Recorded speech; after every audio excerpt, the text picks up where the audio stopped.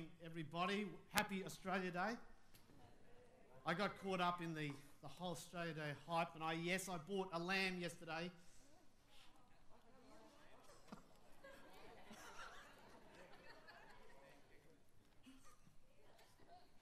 A leg of lamb. Well, this morning we're continuing our series on, of course, this book here, this wonderful book called Chasing Daylight by Erwin McManus. He's quite a writer, and I love his style of writing, and I've really enjoyed reading most of this book.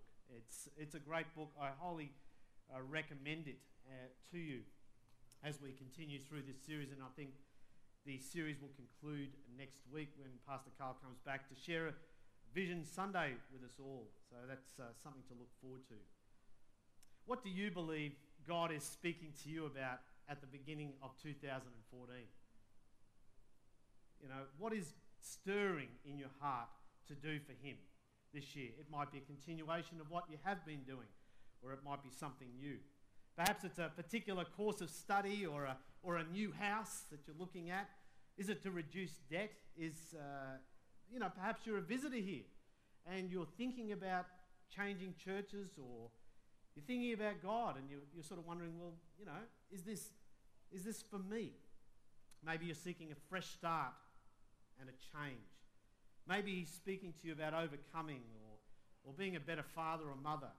Maybe it's to really grow in a specific area of your Christian life, to pray more, to serve in a new area, to become a connect group leader. Maybe it's to be bolder or more courageous in your sharing of your faith. Perhaps it's to write a book or to go overseas on a missions trip, to start a new business, or to give like never before. For some of us who've been around a while, like myself, you might have had stirrings in your heart to do something for God that have been there for many, many years, but for whatever reason, you haven't yet crossed the line, you haven't yet begun, or you've paused in that quest. We're sort of hoping for a better day, and I know that's the case with me sometimes. I'm hoping for that better day, that someday. But as I've discovered, as I continue along in this journey called life, that someday just doesn't seem to come. This morning, I want to give you some keys and strategies to help you advance, to help us all move closer toward living out the purposes of God for our life. And of course, this is the fourth in the series, and as I shared, it's coming from this book. And the title of my message is Seize the Moment, Advance. It's an interesting word, advance, isn't it? What does it mean to advance? Well, to advance means to push forward in a purposeful way. It means to push forward, to gain ground. It means to improve your position. It's a verb, excuse me. It's a doing word. It's an active word. And when a person is advancing, they're moving toward something purposefully. They're going somewhere. They're doing something. It's a word which has intentionality about it, direction. I think it's great to have hopes and stirrings in our heart, but truthfully, we need to advance. We need to move. We need to push forward in those stirrings. We need to do something in order to see its fulfillment. And over the last few weeks, we've been looking at Jonathan and this particular sort of snapshot of his life from 1 Samuel chapter 14. And the scriptures that we're reading this morning are from verse 8 to 14, and it's up on the screen there. And we'll revisit it. Why not, just for a moment. Jonathan said, "Come on, Len," to his armor bearer. "We'll cross over, forward them, beg your pardon, and let them see us." Verse 9, "If they say to us, 'Wait here till we come,' we will say, we will stay, I should say, where we are and not go up to them. But if they say, 'Come up to us,' we'll climb up, because will be our sign that the Lord has given them into our hands." And so verse 11, "So both of them showed themselves to the Philistine outpost. 'Look,' said the Philistines, 'the Hebrews are crawling out of their holes.'" I love that. "They were hiding in, and verse 12, The men of the outpost shouted to Jonathan and his armor bearer, "Come up to us, and we'll teach you a lesson." And verse 13, moving on. Jonathan climbed up using his hands and feet, and with his armor bearer right behind him. The Philistines fell before Jonathan, and his armor bearer followed and killed behind him. And in the first attack, Jonathan and his armor bearer killed some 20 men in an area of about half an acre. Wow, what a story. Jonathan was in a very difficult position from a military point of view. He was holding a position in the low ground. Now, the Philistines were in the hills, in the mountains. But I love Jonathan's attitude. It was amazing. He had an advance, a move forward attitude. And with that mindset, he had made this unusual decision. He said to his armor bearer, "Well, look, if they say to us, wait, we'll hold. We'll hold our position. But if they say, come on up, we're going to move forward because, hey, that will be a sign from God." And as you read in the scripture. And sure enough, the Philistines said, "Come on up. Come on up." It's almost as if it made it easy for him to advance, as if they were going to stay there. Think about this. The Philistines, they didn't want to go down the mountain and pursue them. They wanted them to come to him. And so it happened that way. But here's the thing. So they said, "Come on up." Jonathan got out of his hole, revealed himself to the Philistines. And so, they sort of taunted him, didn't they? They said, "Oh, come on up and we'll teach you a lesson." But how could Jonathan, and if you know the story in the background, we've sort of looked at it quite extensively over the last few weeks. Jonathan only had one sword. So how could he defeat them with one sword? 20 men, with hills and rocks to climb. It's quite inconceivable, quite challenging. It truly defies logic. It doesn't really make sense. But he felt that God was more than ready and willing to act on his behalf. He was so confident that God would come to his aid that all he needed was a go. All he needed was a go. And it came from an unlikely source. It didn't come from an inner sense or a scripture. It came from the enemy. "Come on up. Come on up." A taunt, a jibe, a mock will teach you a lesson statement. But ultimately it was Jonathan's invitation to come up the mountain, to step into the battle and to take them on. Jonathan's story says something to us, I think, today. And if we want to see action, if we want to see action, we need to act on what is in our hearts to do. We need to advance. We need to move forward. We need to climb our mountain. We shouldn't settle. We shouldn't stop unless God says so, unless God says, wait. I love this catchy tune from the book that Erwin McManus uses. He says, "Go unless God says no." Go unless God says no. It's an interesting catchphrase, but I like it.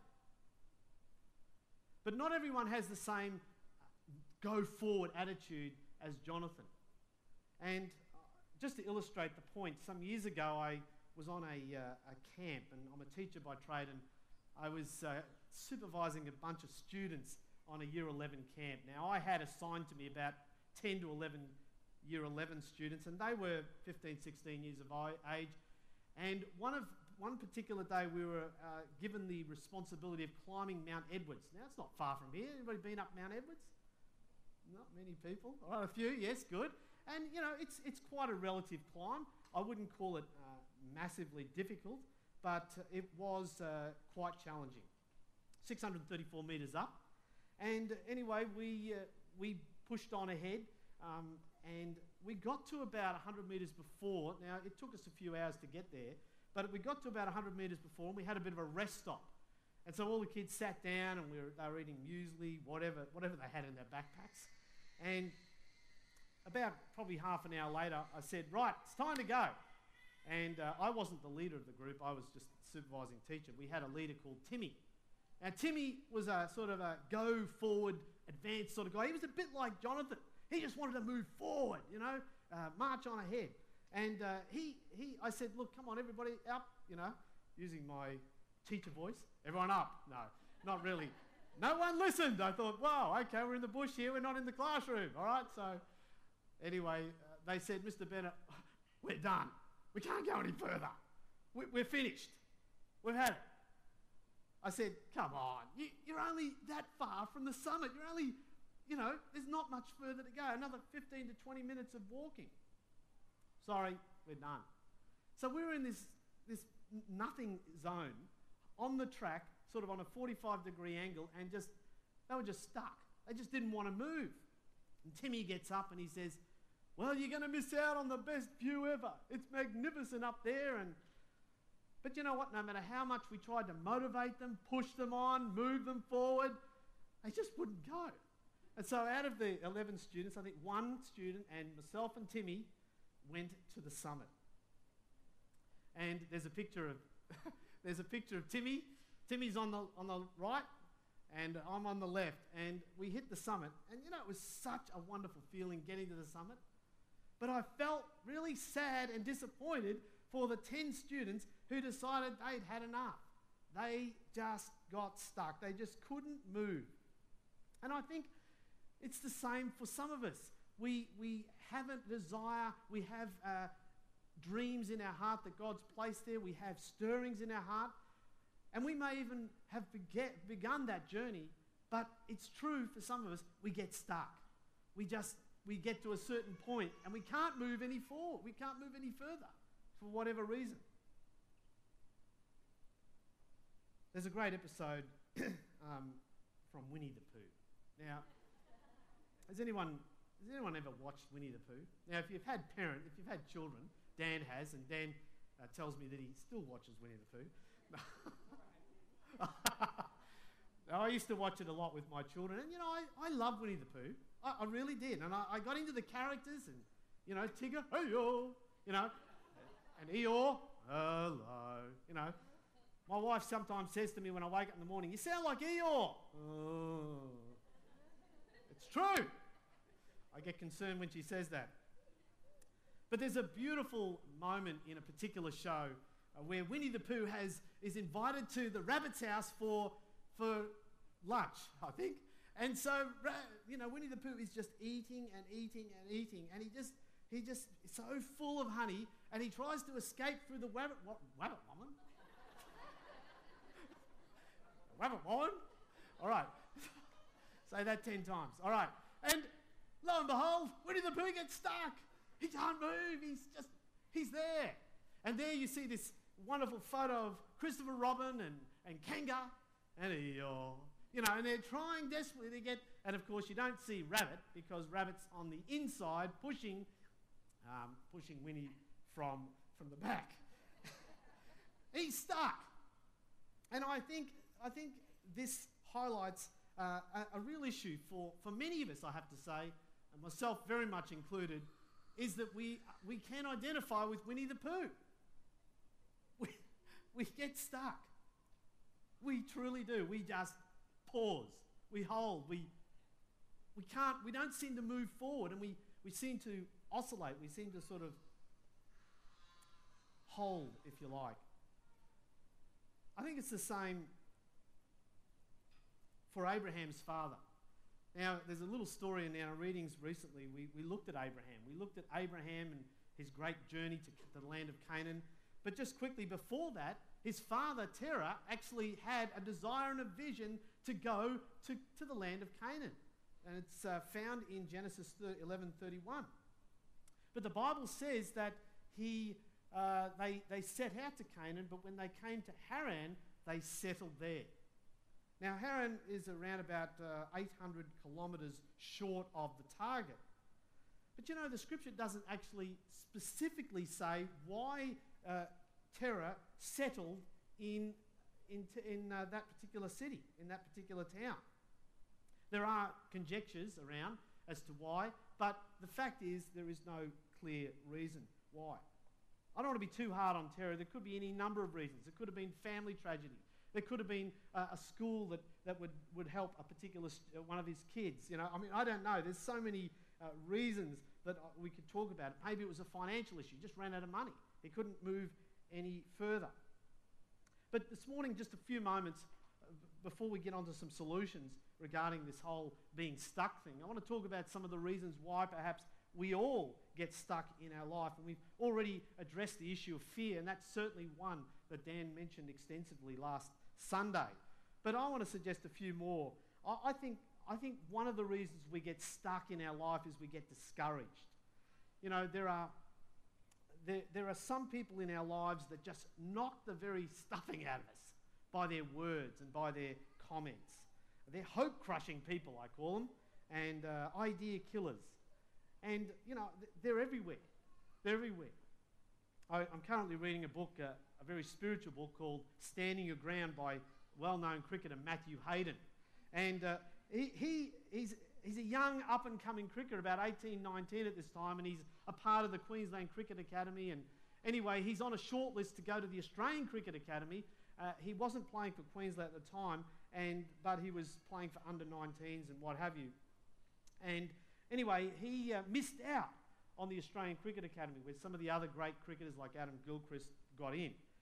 And lo and behold, he decided, look, he rang Rod Marsh. Now, for those who are cricket tragics, you'll know that Rod Marsh was a legend in the game in the 70s and 80s. And Rod Marsh was the chairman of the Cricket Academy. And he decided to be bold and ring the guy and say, look, what the heck happened here? So he got on the phone and he spoke to him and he said, hello, my name is Matthew Hayden, and I'd like to talk to you about... And he says, Matthew, who? Who are you?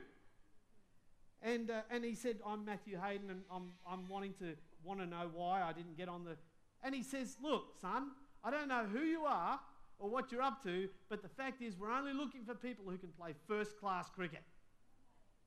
And, of course, if you know Matthew Hayden, that stirred him up. In fact, that stirred him up so much that the next time he saw Rod Marsh at a game, he scored 150, not out.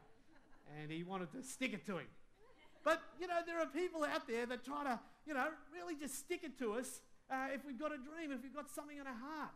And I don't think there's anybody here in that regard, but perhaps it's people like your family members who are outside this church and who you know, workmates and colleagues and people that you begin to talk to. You know, I think there are also people who have their hopes and dreams dashed by circumstances, life that are beyond their control. You know, I think of you know, debilitating sickness, family crisis, terrible tragedies and betrayals and a wayward child and car accidents and an inability to get pregnant. There's so many aspects, and these things come to affect us, and they truly do affect our ability, and they do from time to time, I don't know, they stop us in our tracks, don't they? And I don't want to make light or belittle any of these, because these are issues that we need to look at and work through. Proverbs 13 verse 12 says, hope deferred makes the heart sick, doesn't it? You know, and we would love to see our hopes come to pass. But sometimes things happen that just stop us in our tracks. We're hindered by past mistakes and failures, moving on quickly. You know, something goes wrong, we try something, we make a mistake, and we go, right, that's it, I'm never doing that again. I had a go, it's over, no more. You know, I've tried, failed, well, that's it, you know, give up on that dream, give up on what I thought God was saying, do that, and one go, and we just, poof, that's it, we give up. You know, I don't know, I think, you know, when we do fail, and it's true, it does affect our confidence, it affects our hope, and we stop moving forward, we get stuck. Some of us settle for less, you know, we get a bit lazy. We like our current lifestyle. We're just happy where we're at. We're just content. We're pleased with our current situation. You know, our friendship group, our situation, our job. I think we settle for less than perhaps sometimes what God intended for our life. I think about the Israelites. They seem to constantly complain to Moses, and we're going through those readings at the moment in Exodus. They constantly complain to Moses about the fact that we were happy back in you know, in slavery. I'm thinking, what the? You know, but they seem to be content with that sort of lifestyle, something less than what God had intended for them. Look, there's so many, but you know, we're too busy. We're just too busy to pursue the sort of the stirrings that are in our heart that God's placed in our life. We're too busy. We've got people to see, places to be, and things to do. This is a big one that I want to share about. We're waiting. We wait. You know, we're waiting for that special moment when God will speak to them in a grand vision or call them to ministry with an audible voice. Sure, I mean, it does happen to some people. There's no question. I've heard and seen it. But I have to say, for the majority of us, myself included, there are no thunderclaps. There are no massive thunderclaps. There's no massive 10-minute word coming from a prophet saying that I will be this and I will be that. And I'm not belittling those things in any way. But the reality is, for the majority of us, it will be just a scripture in season. It'll be a still small voice. It'll be a stirring within our heart. It'll be a friend's encouragement. It'll be just God speaking to us. Some have waited for years for the right moment, for the right time, the right season to say, yes, this is now is the time. But the reality is it just doesn't seem to come. I think this is a big one too. We turn our hearts away from God. You know, some drift away from God and their hearts are intent on pursuing evil things. And as a result, sort of God's desires are placed to the side. And, you know, think about the Israelites as we've been reading and how they sinned before God and before Moses as well. 1 Corinthians 10 talks about God was not pleased with most of them. He says these things occurred as examples to keep us from setting our hearts on evil things as they did. Do not be idolaters. And then it goes on, and they sat down and they got up and drank and indulged in revelry. It says, verse 8, we shouldn't commit adultery and sexual immorality, I beg your pardon, as some did. And then verse 9, he says, we shouldn't test Christ, as some did, and they were killed by snakes. Ooh, that's something I couldn't handle. And verse 10, and do not grumble as some of them. And it goes on, and these are the types of sins, and they just drifted. They were clearly separating themselves from God. They were pursuing evil things in that time, and it affected their ability. They got stuck big time. So sometimes sin can affect our ability to move forward, to advance. Well, look, I don't want to spend too much time on focusing on some of the reasons why we get stuck. I want to talk about how we can move forward. And so for the next few moments, before we conclude, I want to share some keys and principles that will help us all to move forward in our Christian life. I think first and foremost, I would love us to be able to get a new clarity around what it is that God is actually saying to us. I think from the outset, we need to just come away and find out what it is that's stirring in our heart. Get a real sense of what God is speaking to us about. And I think that we can help God in one sense by asking questions, by asking specific questions. Where are you at right now in your journey with God? I know Pastor Carl asked that a few weeks ago. Where are you at? Where do you want to be? What are your hopes? What is God put in your heart to do for Him? What is stirring in your heart? What has been there for years to do? I love that Switchfoot song, This Is Your Life. Are you who you want to be? Perhaps this morning you have drifted away from God.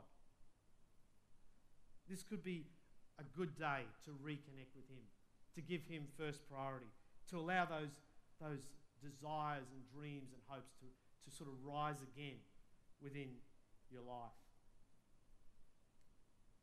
I love Jonathan. There was a certainty around Jonathan's passion and what was in his heart. His heart was to see the kingdom of God advance. His heart was to fulfill his father's wishes, to be a soldier, to be a man of God, to be on the front line. It was to be a leader. He had a certainty around it. He had a clarity. And I think that's a really important step, to just spend a moment asking key questions and getting yourself clear in the direction in which God is taking you. I think secondly, and this is a really big one that I have struggled with, is change the way you think about certain things. Change your thoughts about certain things that will help us to, how shall I say, get out of the rabbit warren, get out of the hole. Change the way you think about failure, about discouragement. Well, let me ask you this. Now, put your hand up if you like. Have you ever failed at something? Has anyone here failed? There's a few people that haven't failed. That's good. But most of us have failed. Most of us have made mistakes. Most of us have just fallen in a heap at times with a certain sense of, oh, I failed, this has gone bad, I've made a mistake, it's the end of the world. And sometimes we catastrophize, we sort of go over the top with this. And we think, well, as I said before, we're not going to do any more. We're not going to go forward. The fact is that we all do fail. We all do make mistakes. And I think we need to treat them like learning experiences. Some wise person once said, between saying and doing, many pairs of shoes are worn out. I think we need to stop thinking that making mistakes means we're a failure. We are not a failure, that we're no good. I think we need to instead learn from our mistakes, try something a little different, forgive yourself, allow God's grace and mercy to come upon you afresh, and move forward. Margaret Thatcher, former Prime Minister, said this: you may have to fight a battle more than once to win it. I've found that to be true in many battles that I've had to face in different issues in my life that I haven't got time to share about today. You may have to fight a battle more than once to win it. And what about discouragement? There is truth. People let you down. People disappoint you. Circumstances of life sometimes are beyond our control and they do affect us. They leave us even heartbroken depending on the seriousness and extent of the tragedy or the sadness or the discouragement. What do we do? Now, I don't want to make light of any tragedy or issue that has happened in your life because I know they are serious and you can't just click a finger and it's all over. I wholeheartedly respect that and I understand that. But there comes a time, I think, when we need to do what the Apostle Paul says to do. And he encourages us with these words: forget what lies behind and press on toward the goal. The upward call of God in Christ Jesus. Press on toward the goal. As hard as it is, I think he is saying we need to realize that we cannot change the past. We can't. There is nothing we can do. As one preacher once said, we can't unscramble scrambled eggs, I think he said. So we need to spend more time looking ahead. Looking ahead. Less time looking back and more time looking ahead.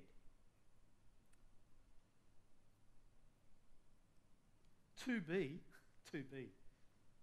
we need to change the way we think about waiting. Are you a waiter? Stop thinking that God says wait, but we need his permission. I'll clarify that in a sec. We think God is more into saying no or don't, but I think, and certainly if you read this book, Erwin McManus has the view that God is more about saying yes, go, do. And I think of the scriptures. In Mark chapter 16, Jesus, in his last words on the earth, what did he say? What did he say to the disciples? What did he say to all who read those words? He says, go into all the world and preach. Go. Go, man, go, he's saying. You go out there. I love what the Apostle Paul says in 2 Corinthians chapter 5, verse 18. He says that we're all ministers of reconciliation. We all, every follower has the prime directive to represent Christ on this earth. We are called to be his witnesses wherever we are, whatever job we're in, and whatever situation we may find ourselves. We are commissioned, the Bible says in Matthew chapter 28, to make disciples. We are commissioned. We are commanded to love our neighbour. We are mandated to serve as Christ served. The scripture is clear. God has given us a go, a green light, a move forward to share our faith, to serve, to give, to do something for him. I've had this stirring in my heart wants to benefit others, that wants to bless others, that will further the kingdom of God, but I don't know if it's God. I'm going to say it's God. If it's in your heart and it's meant to bless others and encourage and build others up in the faith, then how can it not be of God? But of course, Pastor Philip shared a couple of weeks ago, and I strongly urge you to get that message, to look at it again, where he went through a process, and I don't want to go through that today. But yes, go through processes. But God is speaking and he's saying, go. Have you ever been at the lights? Have you ever been at the lights and you're the second car and you're sitting there, blum, blum, blum, blum, blum, blum. I used to drive a Studebaker, a 62 Studebaker Hawk, and I had a 253 Chev engine. Not that I'm a car fanatic, I'm not. But it used to hum at the lights, like this. And people used to look at me and I thought, yeah, I love it, And I'd be the second car, and all of a sudden, ping, the light goes green, and I'm ready.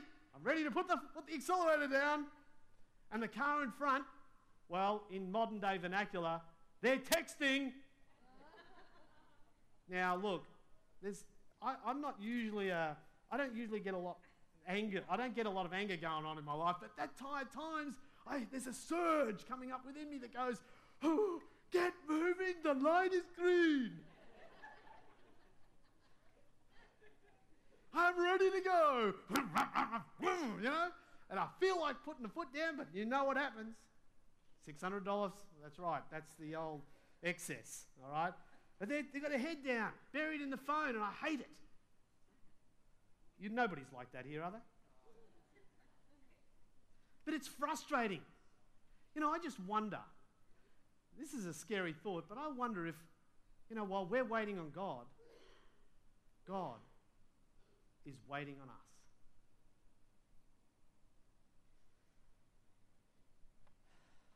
Some people wait so long that they think it's too late to do anything.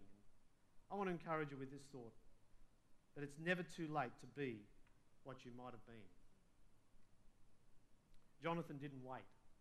He moved forward. He was looking for just the slightest green light, just a little green light, and it came from the enemy. Bing, off he went. Oh, I'm inspired by that mentality. Very quickly, change the way you think about yourself. About yourself.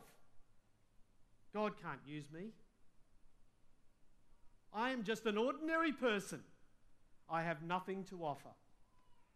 Instead, try to remember that you are valued, that you are important to God, that you have gifts, that you have talents. You can make a difference. You can make a difference in the lives of others. We've been reading recently about Moses, haven't we? And I know I'm sort of moving around a fair bit here, but Moses, he's the classic example, isn't he? Of someone who gets stuck almost immediately. See, God speaks to him and says, hey, I want you to lead a team of people. I want you to talk to Pharaoh and tell him to let my people go. And almost immediately, he gets stuck straight away. And he says this, Lord, who am I? I am nobody. I can't, I don't have anything to offer. I'm a farmhand. I'm a shepherd. I've been in the wilderness for 40 years. It's a long time, Lord. I'm sort of unskilled and unsophisticated, and I've lost sort of a lot of my confidence, and I'm nobody, Lord.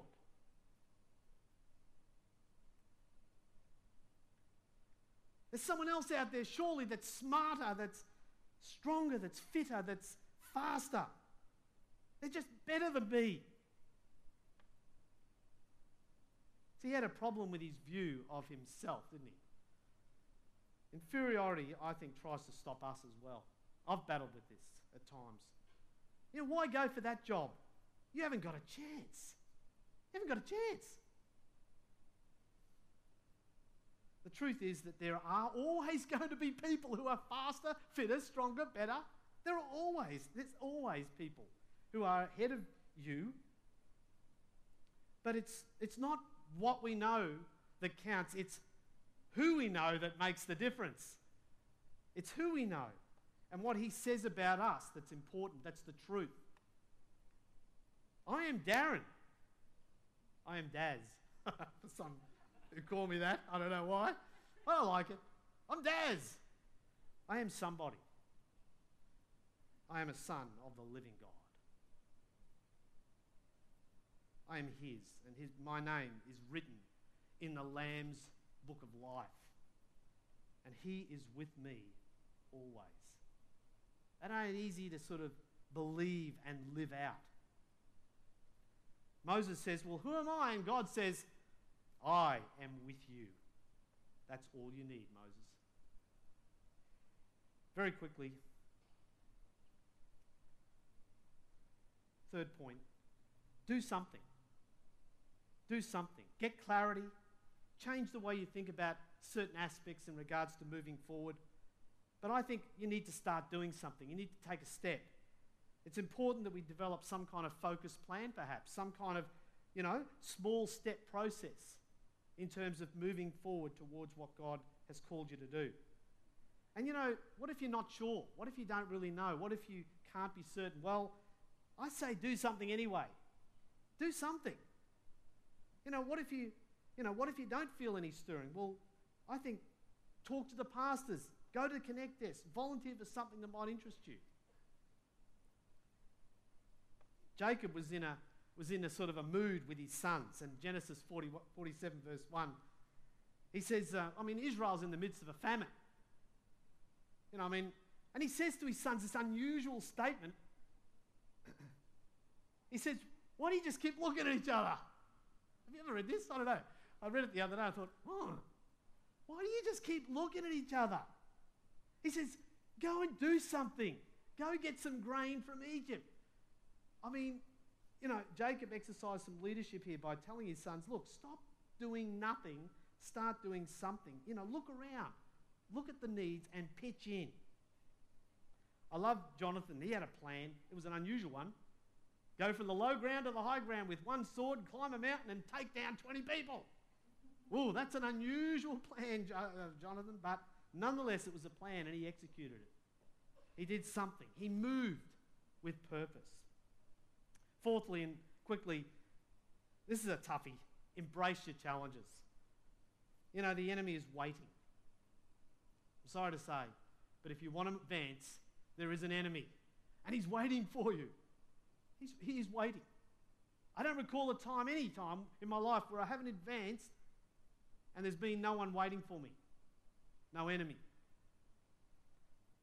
He has one purpose: to stop you. Just to stop you. The Philistines were there. Their one purpose was to kill Jonathan. Stop him. There are battles ahead for those who want to move forward. It's a given. And they come in many different forms. And sometimes we will want to retreat. Sometimes we will want to turn away because the battle gets fierce. I love that little illustration from the movie Patriot, where right at the end, where Mel Gibson, the captain of the American forces, is there, and the American forces, and the British are coming over the hill, and they're advancing, they're moving forward, and it seems like the Americans are retreating and they can't handle the fierceness of the battle. But I love it when Mel Gibson, he sees the American flag going backwards and he grabs the American flag off this guy, and instead he runs forward into the battle. He runs toward them and everyone's looking around going, what the heck?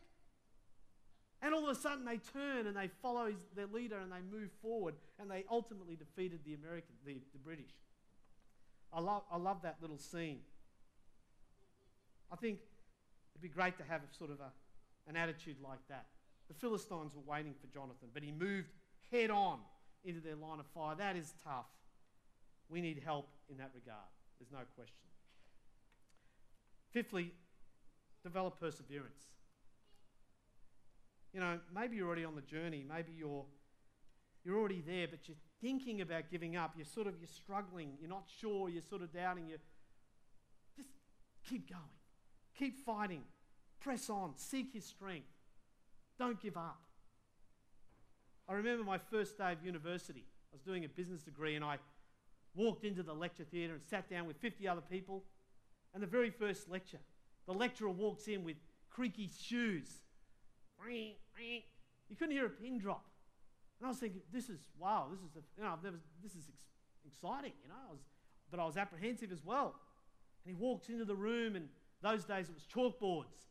And he picked up a piece of chalk, and he went to the board, and he drew something. He drew a big dollar sign. That's all he did. There was not a sound coming out of his mouth, and I thought, what the heck's going to be? What's he going to say? What's he going to do? I'm sort of hanging on the edge of my seat. And he said, "This is now your God. Worship it." First day of a 4-year degree in business, and that's the very first thing I hear from a university lecturer. I'd just become a Christian. I was a young fella. I was excited about God, but I was sort of young in the faith. What the heck am I going to do? I don't know. You know what? I struggled. I wrestled with God over that. I was like Jacob, wrestling with God. I didn't know what to do. I felt like quitting. I felt like giving up. I felt like turning my back on the whole thing. I thought, I don't want this. But I hung on. In the book, Life's Little Instruction Book,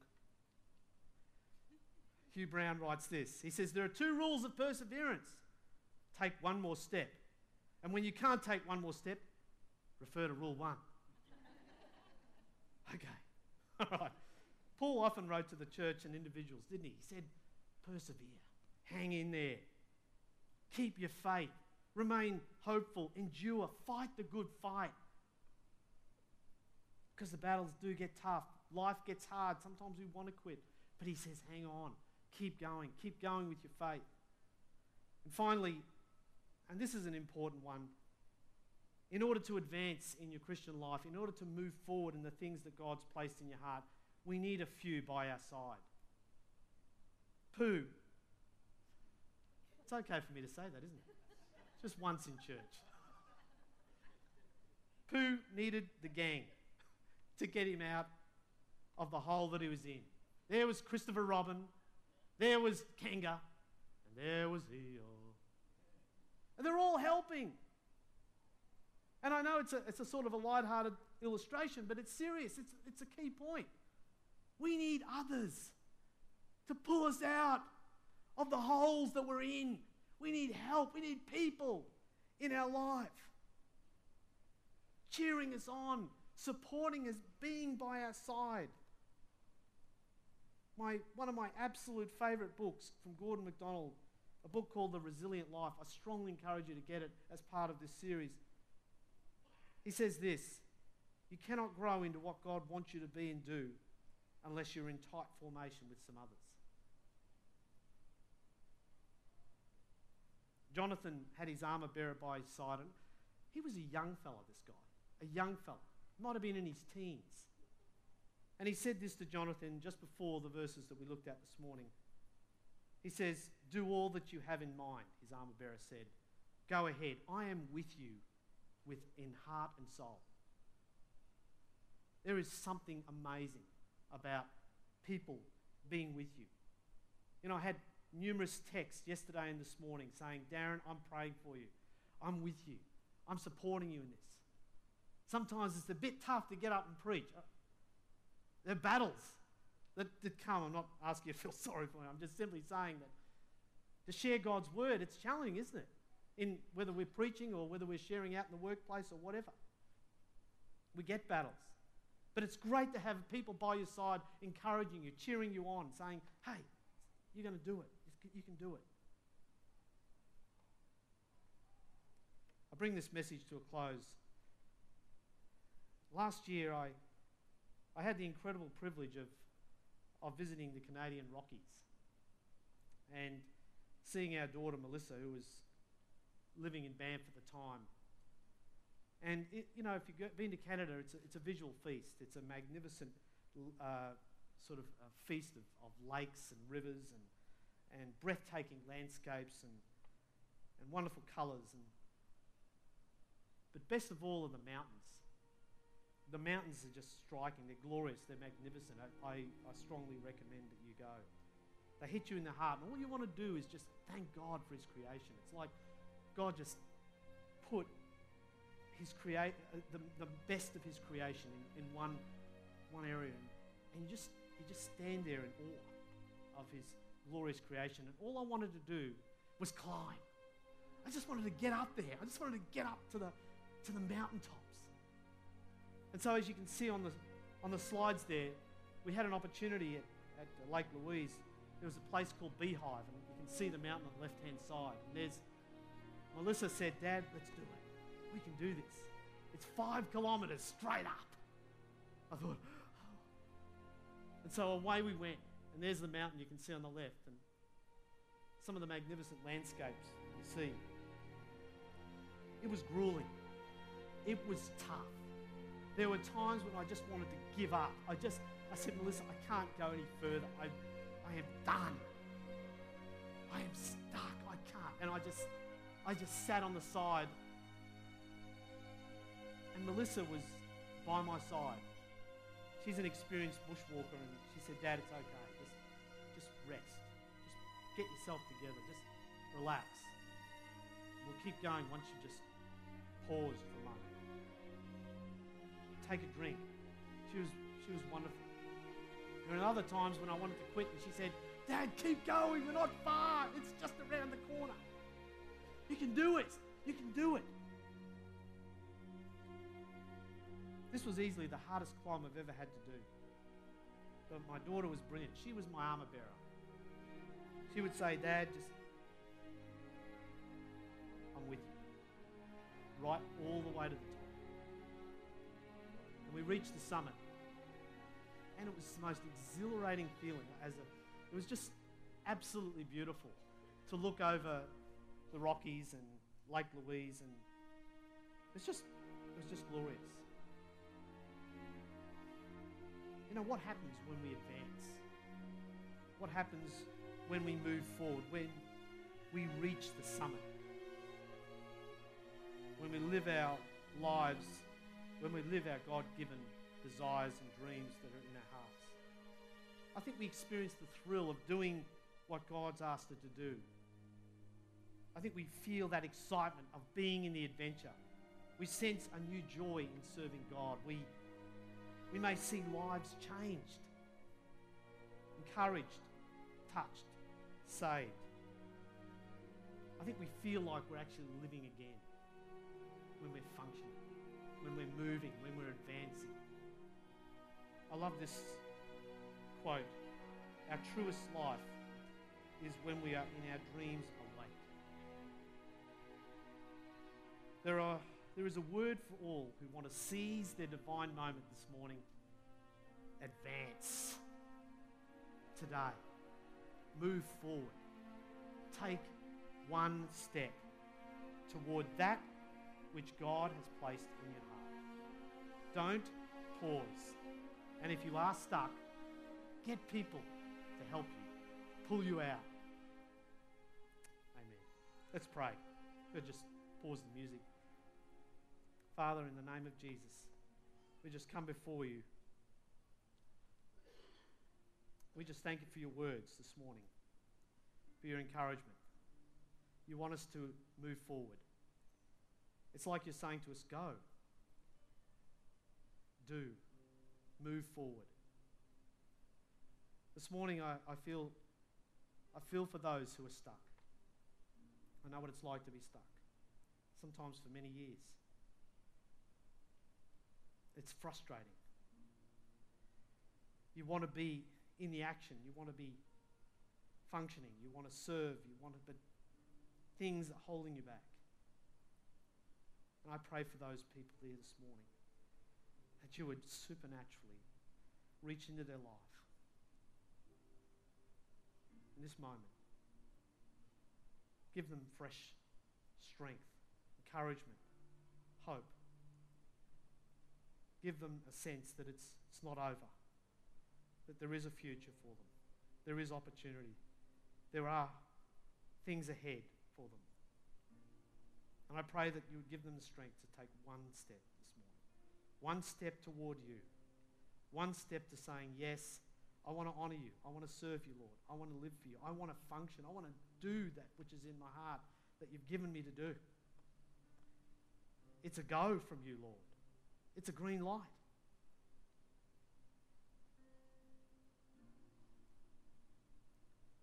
Just while we're praying, I just wonder this morning, is there anybody here that has yet to give their life to Christ? Has yet to sort of make that declaration of faith that says, hey, I've been thinking about God, I've been thinking about Christianity, but, I just feel a stirring in my heart that today's the day. I wonder if that's you. I'm going to invite you, if you would like to, at the end of this service, to get up out of your seat and come forward. I'm not going to embarrass you, but just give you a chance at the end of this service.